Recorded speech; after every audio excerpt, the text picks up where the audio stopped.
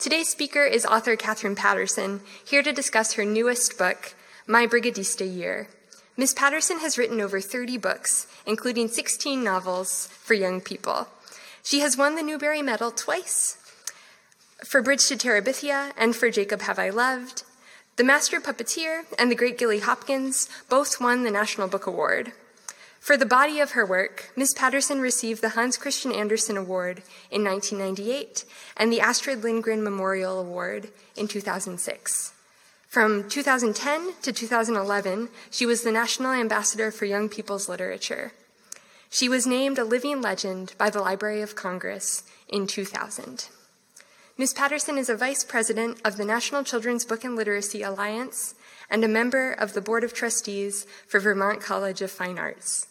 She is an honorary lifetime member of the International Board on Books for Young People and an Elida Cutts lifetime member of the United States Board on Books for Young People. Please join me in welcoming Katherine Patterson to the Boston Athenaeum.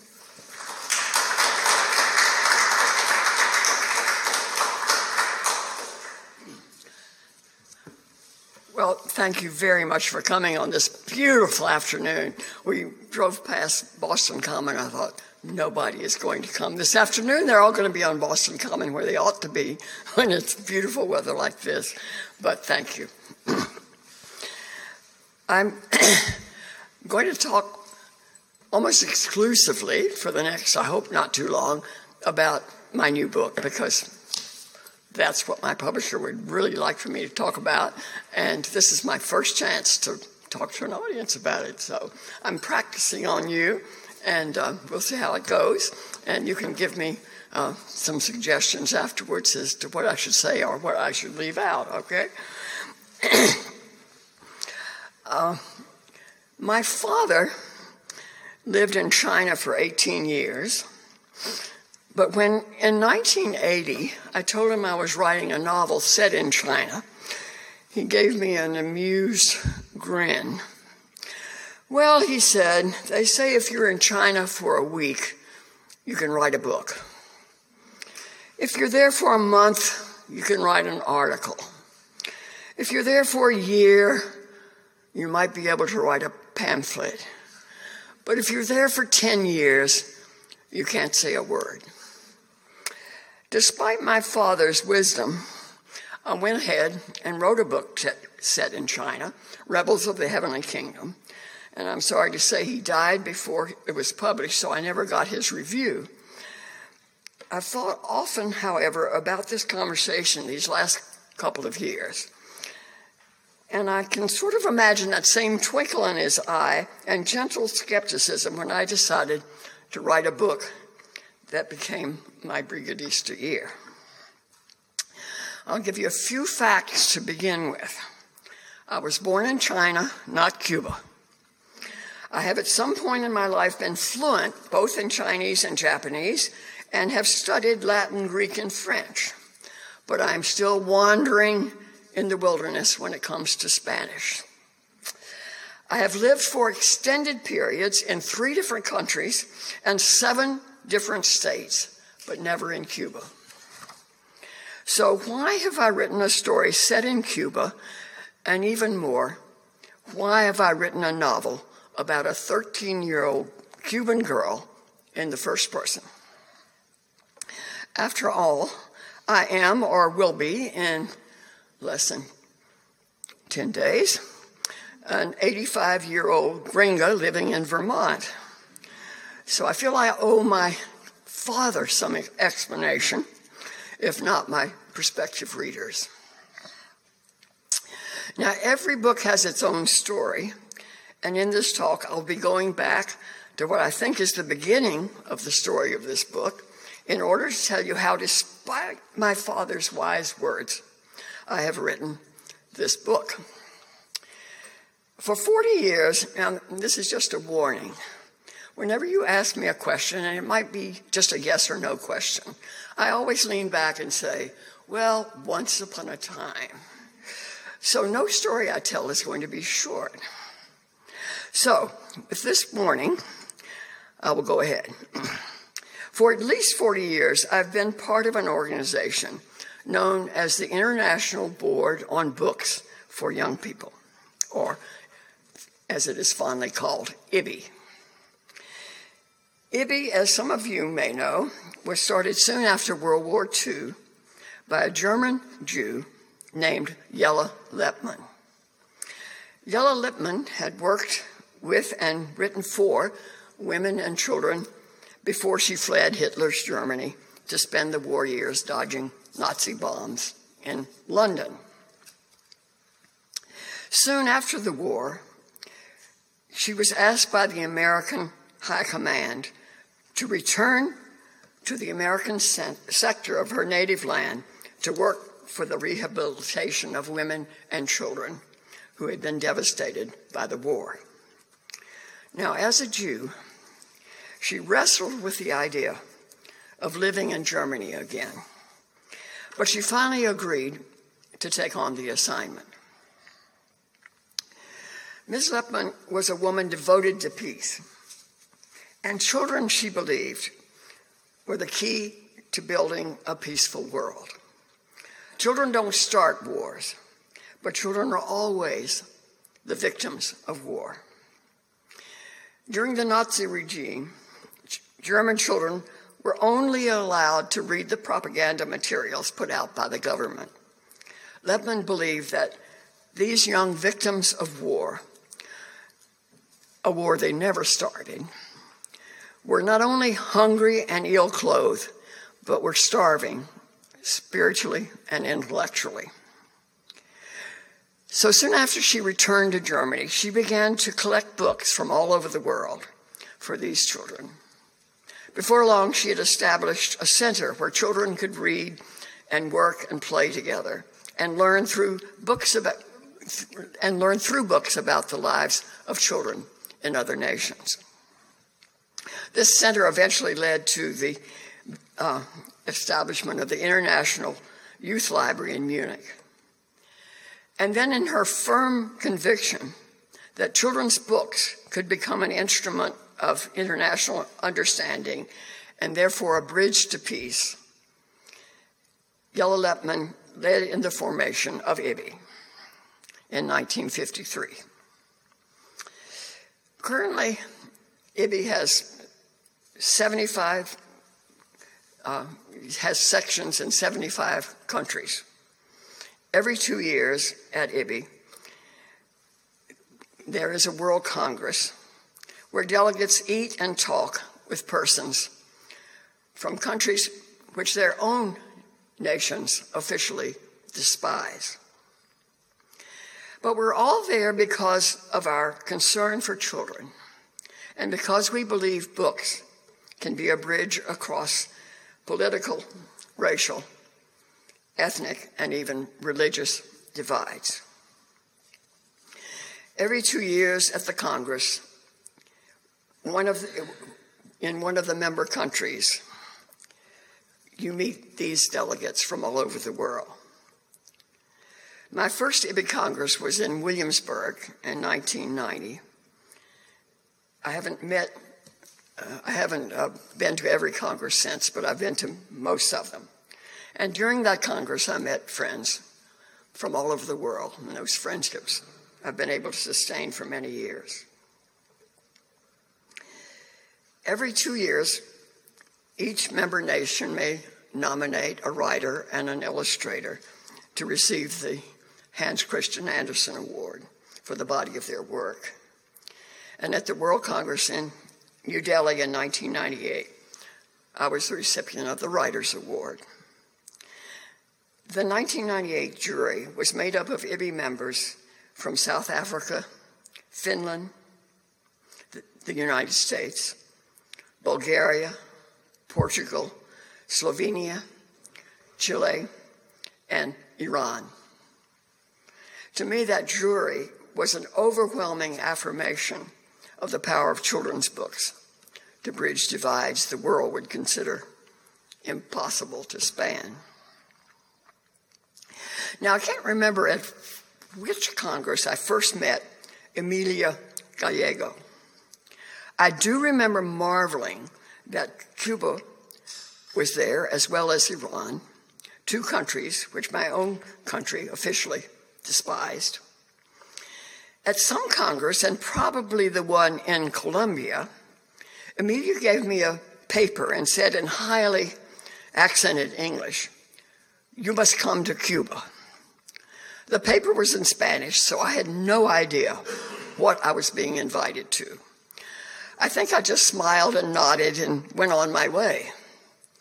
Fortunately, my Guatemalan friend, Patsy Aldana, translated Emilia's invitation for me and became our interpreter. So I was finally able to recognize Emilia as more than the mysterious woman who handed me papers I couldn't read. As the Anderson Medal winner, I got a lot of international invitations that I was thrilled to accept. But how could I go to Cuba?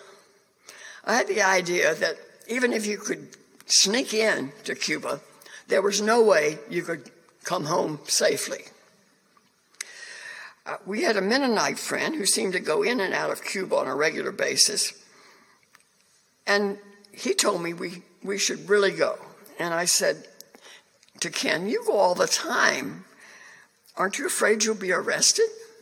"I'm just hoping they'll arrest me," said Ken. "I want to take the case to court and prove that it's unconstitutional." "But Ken," I said, "you do so much better in jail than I would." In early 2001, I was getting emails from Emilia urging me to come to her fall conference. By now, Ken had persuaded my husband, John, that we shouldn't miss this opportunity. And John was raring to go, but he'd spent several days in an Alabama jail after a civil rights march. He knew what spending time in jail was like. I didn't. And he could speak a bit of Spanish. I couldn't. I called Patsy Aldana, who married a Canadian and who's lived in Toronto for a long time, and I said, "Emilia has invited us to her conference next fall, but I don't think we can get there from here." "Well, I'm going to the conference," said Patsy. "Why don't you and John just come up to Toronto and we'll fly to Havana together?"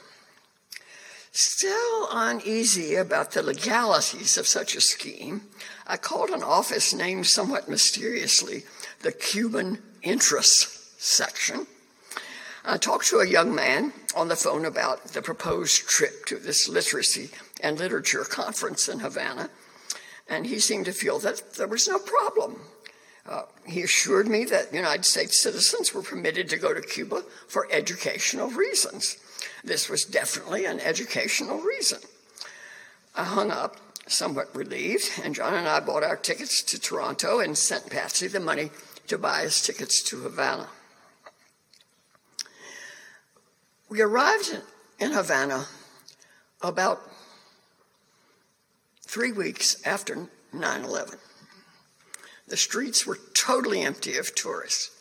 None of the European and Canadian tourists who loved to go to Havana were there because nobody wanted to get on airplanes right then.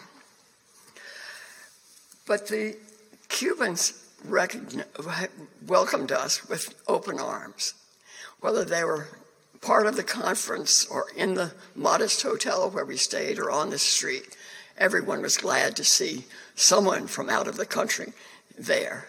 And when they asked us where we were from, and we said the United States, they smiled very warmly. It was plain for us that most of the Cuban people we came to know were not living an easy life.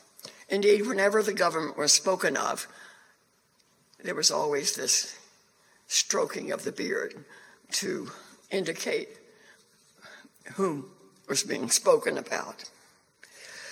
But there was music everywhere, and everybody seemed to break into singing and dancing, just like in the old Hollywood musicals.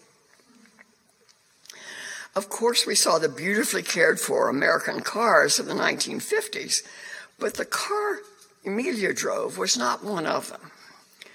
"Just pray Emilia won't offer us a ride anywhere," Patsy said. But of course, Emilia did.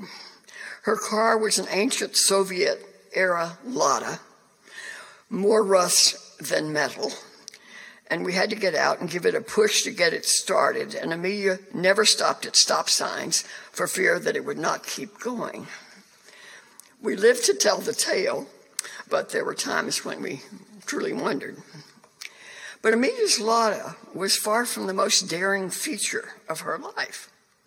At every meeting, government so-called representatives and members of the official press were lurking among the participants who had come from various Latin American countries. It was obvious, despite my linguistic handicap, that whenever Amelia addressed the group, I was in the presence of a powerful, outspoken person. I asked Patsy, "Why isn't Amelia in jail?" Patsy shook her head. "No one knows why Amelia is not in jail," she said. "I think it's because she has too many international friends and might embarrass the government to put her in jail." It was a wonderful week, ending with hugs and kisses on both cheeks, and then all too soon, we were back in Toronto and in the immigration line for our return to Vermont. The female agent who took our passports studied them suspiciously.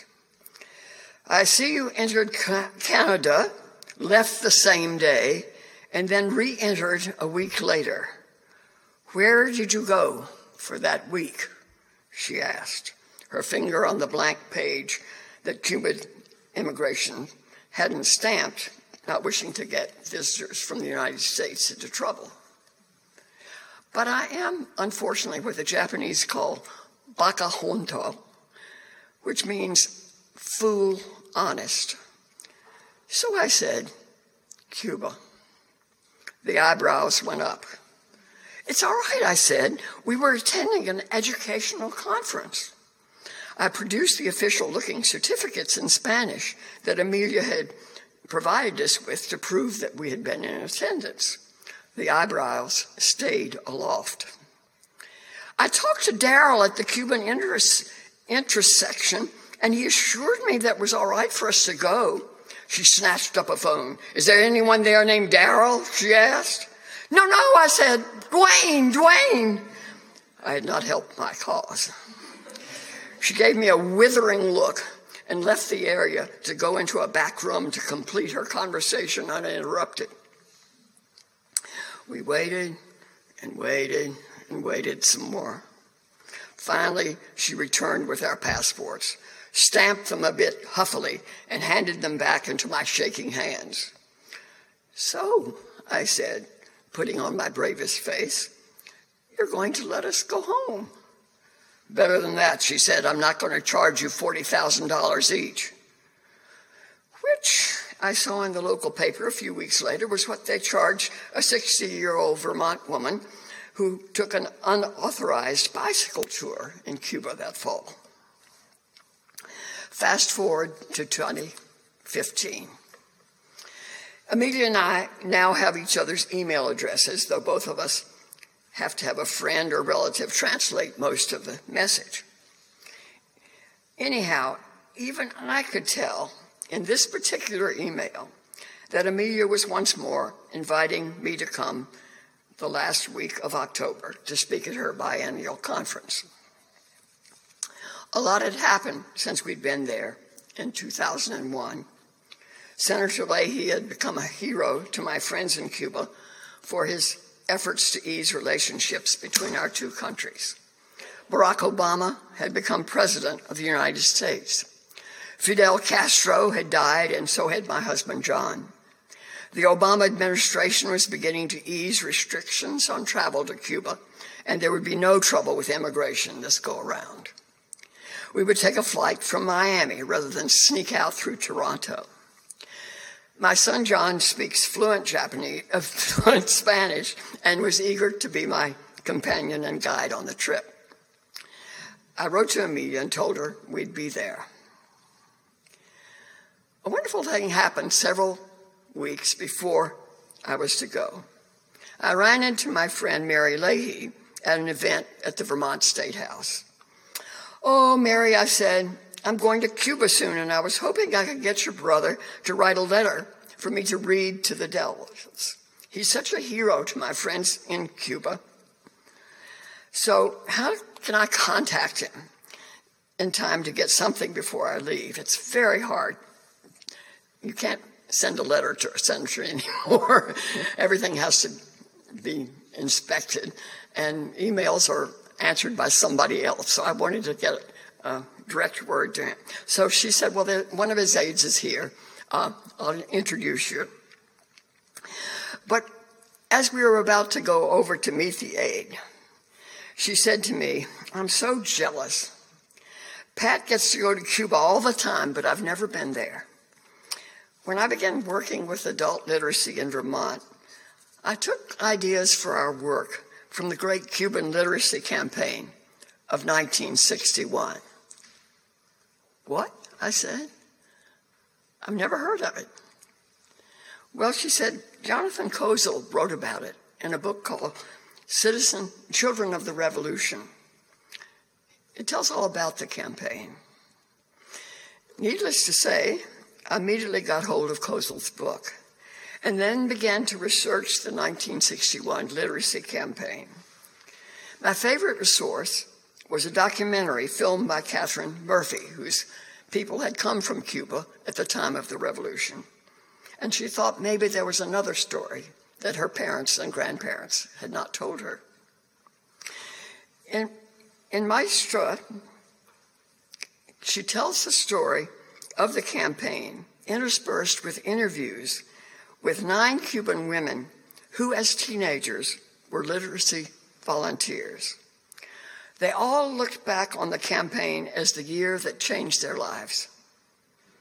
Among them was a world-renowned architect, an urban planner, a translator, an artist, a college math professor, a teacher, an actress, a medical secretary, and a social psychologist who is a leading proponent in the struggle for the civil rights of Afro-Cubans and the LGBTQ community there.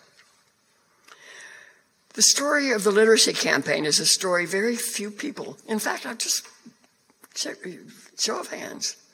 Have you ever heard of the Cuban literacy campaign? Oh, well, then I don't feel quite so dumb.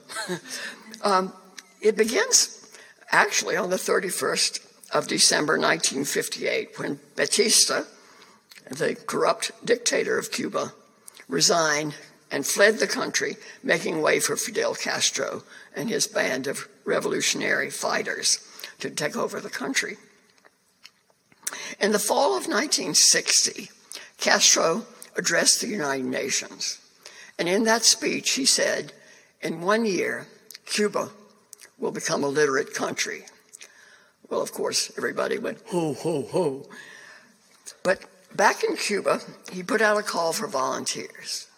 And he got something like 750,000 volunteers. He said, if you know how to read and write, you should teach someone else how to read and write.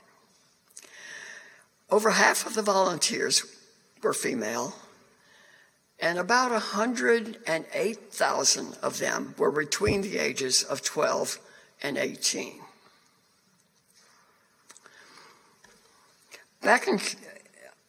The young volunteers were called Conrado Benitez Brigadistas. Conrado Benitez was an 18-year-old literacy worker who was killed by counter-revolutionaries on January 5th, 1961, just when the formal literacy campaign was being launched. They were called brigadistas because they formed a uniformed army, but one carrying pencils and notebooks instead of guns.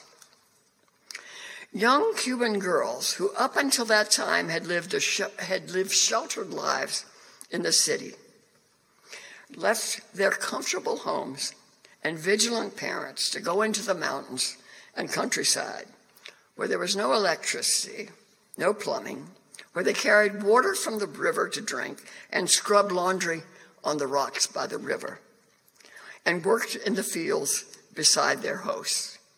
And then at night, when the workday was over, sat with them under huge lanterns provided by the Chinese government and taught the campesinos how to read and write. Not only was life as a brigadista hard, but it was also dangerous.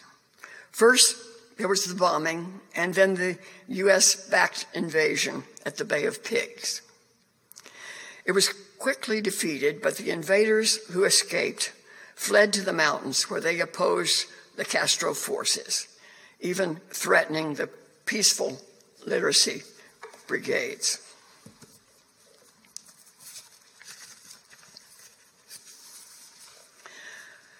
There had been no warning of danger, and if not for the animals, we would never have known. Nancy was busy writing and rewriting her letter. She had pushed herself to finish her exams because next month her baby would be born. Writing the letter was proving much harder for her than the rest of the exam. She was something of a perfectionist and could not tolerate a single erasure. "Look," she said disgustedly, "you can still see the mistake underneath. I need to do it over. It has to be beautiful if it is to go to Havana." Raphael was racing Daniel and his mother, determined to beat them both through the primer, and Daniel was just as determined not to let a 6-year-old triumph. I was beginning to have real hope that most, if not all, of my students would complete their 3 exams before December. I was working hard with Dunia, and Luis, as usual, was tutoring Joaquin. The elder Acostas had finally passed their 2nd exams, but were struggling with the lessons leading to the 3rd. "Nothing but long words," Joaquin complained loudly. "I can read the little ones, but now they're all as long as a water snake." I could hardly disagree. He had gone from words like house and hill to words like industry and revolutionary government. A bit of a distance for an old man who had first met the alphabet just a few months earlier.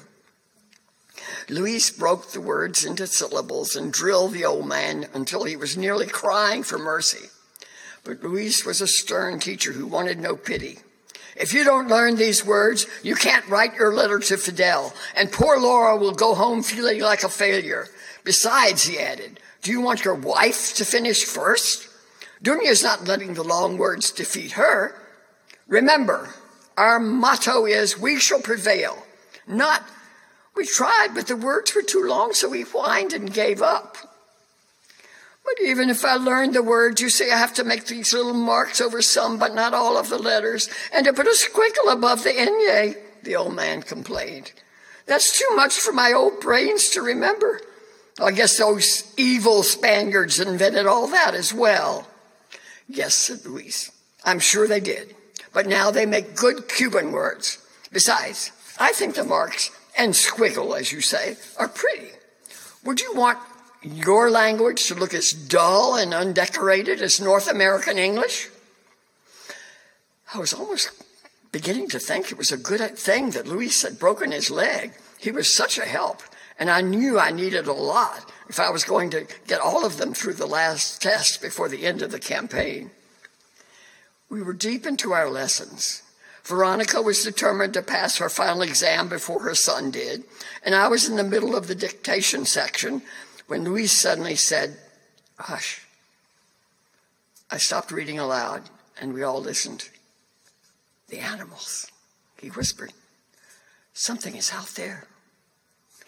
And then we all heard them. The chickens were cackling excitedly, the pigs were squealing, and even the oxen and goats were making anxious bleats. Luis grabbed a crutch and, as he struggled to his feet, whispered, "Douse the lamp, somebody." Daniel jumped up to obey. Luis pushed back from the table, shoved aside the blanket, and stumped his way into the kitchen. The animal protests grew louder. Then we heard shouting and a bam, bam, bam on the front door. "Open up! We know you have a brigadista in there." For a moment, we sat there frozen. Then Raphael let out a muffled cry. "Mama." Veronica put her arm around him. "Shh." The banging and yelling continued. Suddenly it was interrupted by Luis's voice. "I will not open my door to criminals, but be aware, that I also have a rifle, and if you banditos try to enter this house, you will not see another morning. I never knew Luis to own a rifle, but he was banging on the back of the door with something that sounded like the point of a gun. There was some muffled talking outside, and again Luis's strong voice. If you try to break in, just remember, I'm in the dark and you're in the moonlight. You won't see who's killed you until you reach the gates of hell. There were a few more half-hearted bams on the door, and then we'll be back. There were more threats thrown back at the house as, apparently, the insurgents drifted toward the woods. I thought I heard in the distance the sound of a piglet squealing. When only the chirp of insects broke the silence of the night, Luis came back into the bedroom. Daniel relit the lamp and revealed Luis standing in the doorway with a broom in his hand. He dropped it and gave an embarrassed titter. I guess I can let go of my weapon now, he said sheepishly. For a long time, we sat silently around the table. Finally, Daniel stood up. It's safe to go, he announced, and we have animals to care for in the morning. We all went out to watch them go, peering anxiously toward the dark forest. When they disappeared into the shadows, we stepped back in, and Luis bolted the door. On her mattress, Isabel turned over with a sigh. I looked down. The little girls had slept through all. Sleep if you can, Laura, Luis said. The animals will wake me if there's danger. It was a hot October night, but the small back room was stuffy. I lay shivering in my hammock, as cold as a fish on ice. From the woods, an owl screeched. I jumped. I won't be 14 until November 5th. I'm too young to die. I don't think I said the words aloud, but they were pounding as noisily in my head as if I had. I pulled my almost forgotten rosary out from under my nightdress and tried to smother my fear with a succession of whispered Our Fathers and Hail Marys. Dear Mother of God, don't let me die out here far from my own mother. Even if they don't kill me, won't I be putting my beloved new family in danger just by being here? It's too hard. The thought hit me like a bullet in the chest. I had promised to go home if it got too hard. After the campaign ended, the United Nations observers declared Cuba a fully literate nation. Today, Cuba's literacy rate is one of the highest in the world, being anywhere from 99.7 to 99.9%. The U.S. literacy rate was 84% in 2014 and hadn't changed in 10 years since the previous census. I now knew what I wanted to say in my speech at Amelia's literacy conference for her Latin American colleagues.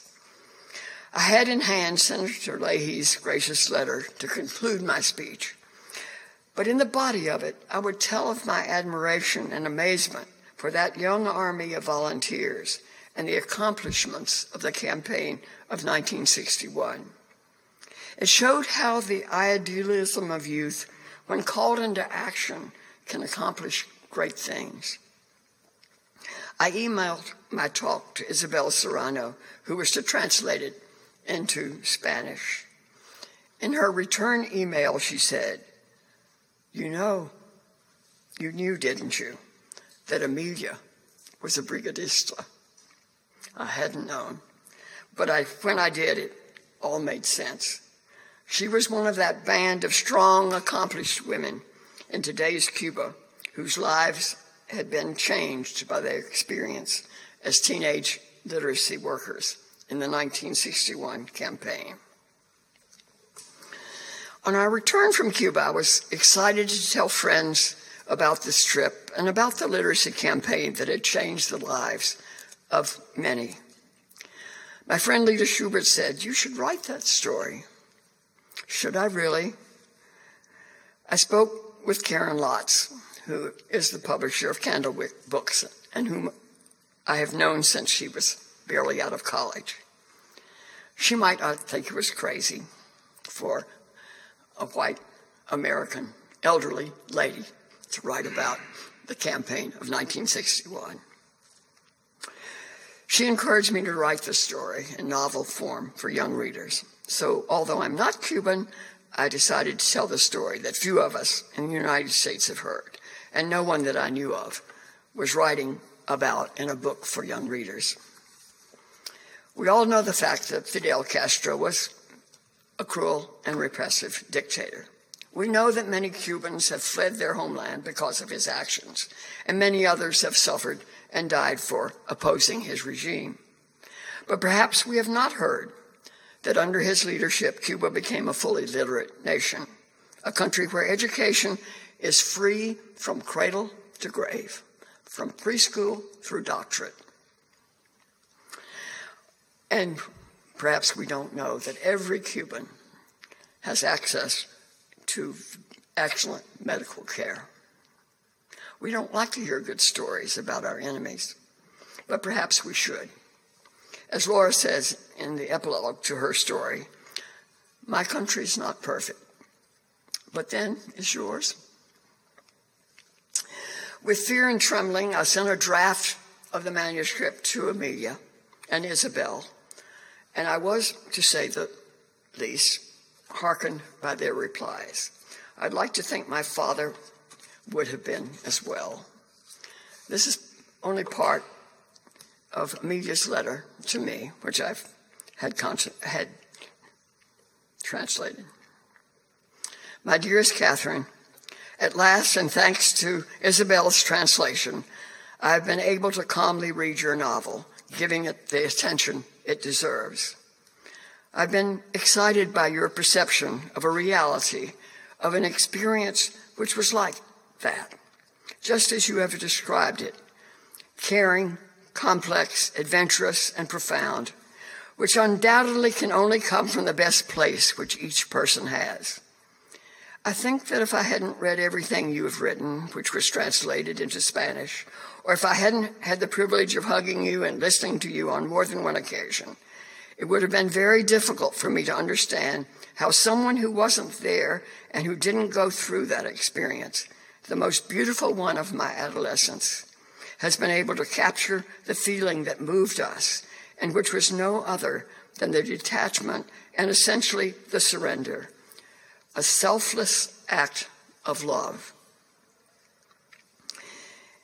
In January of 1961, Fidel Castro launched the Year of Literacy. In that same month, a young American president spoke these memorable words: "Ask not what your country can do for you. Ask what you can do for your country." Ironically, both men were set on a course that meant that it was more than 50 years before our two nations exchanged ambassadors again. But in his own way, each inspired a generation of young people to unselfish action on behalf of others. We remember the Peace Corps. The Cubans remember the literacy campaign. Now, I can't tell a reader how to read my books. It's up to each reader to decide what meaning, if any, the novel holds for him or herself. But of course, I cannot deny a wistful hope that some young person today, on reading Laura's story, will be inspired by what these Cuban teenagers accomplished in 1961 and give themselves to selfless acts of love. And in doing so, may discover that they have received more than they gave.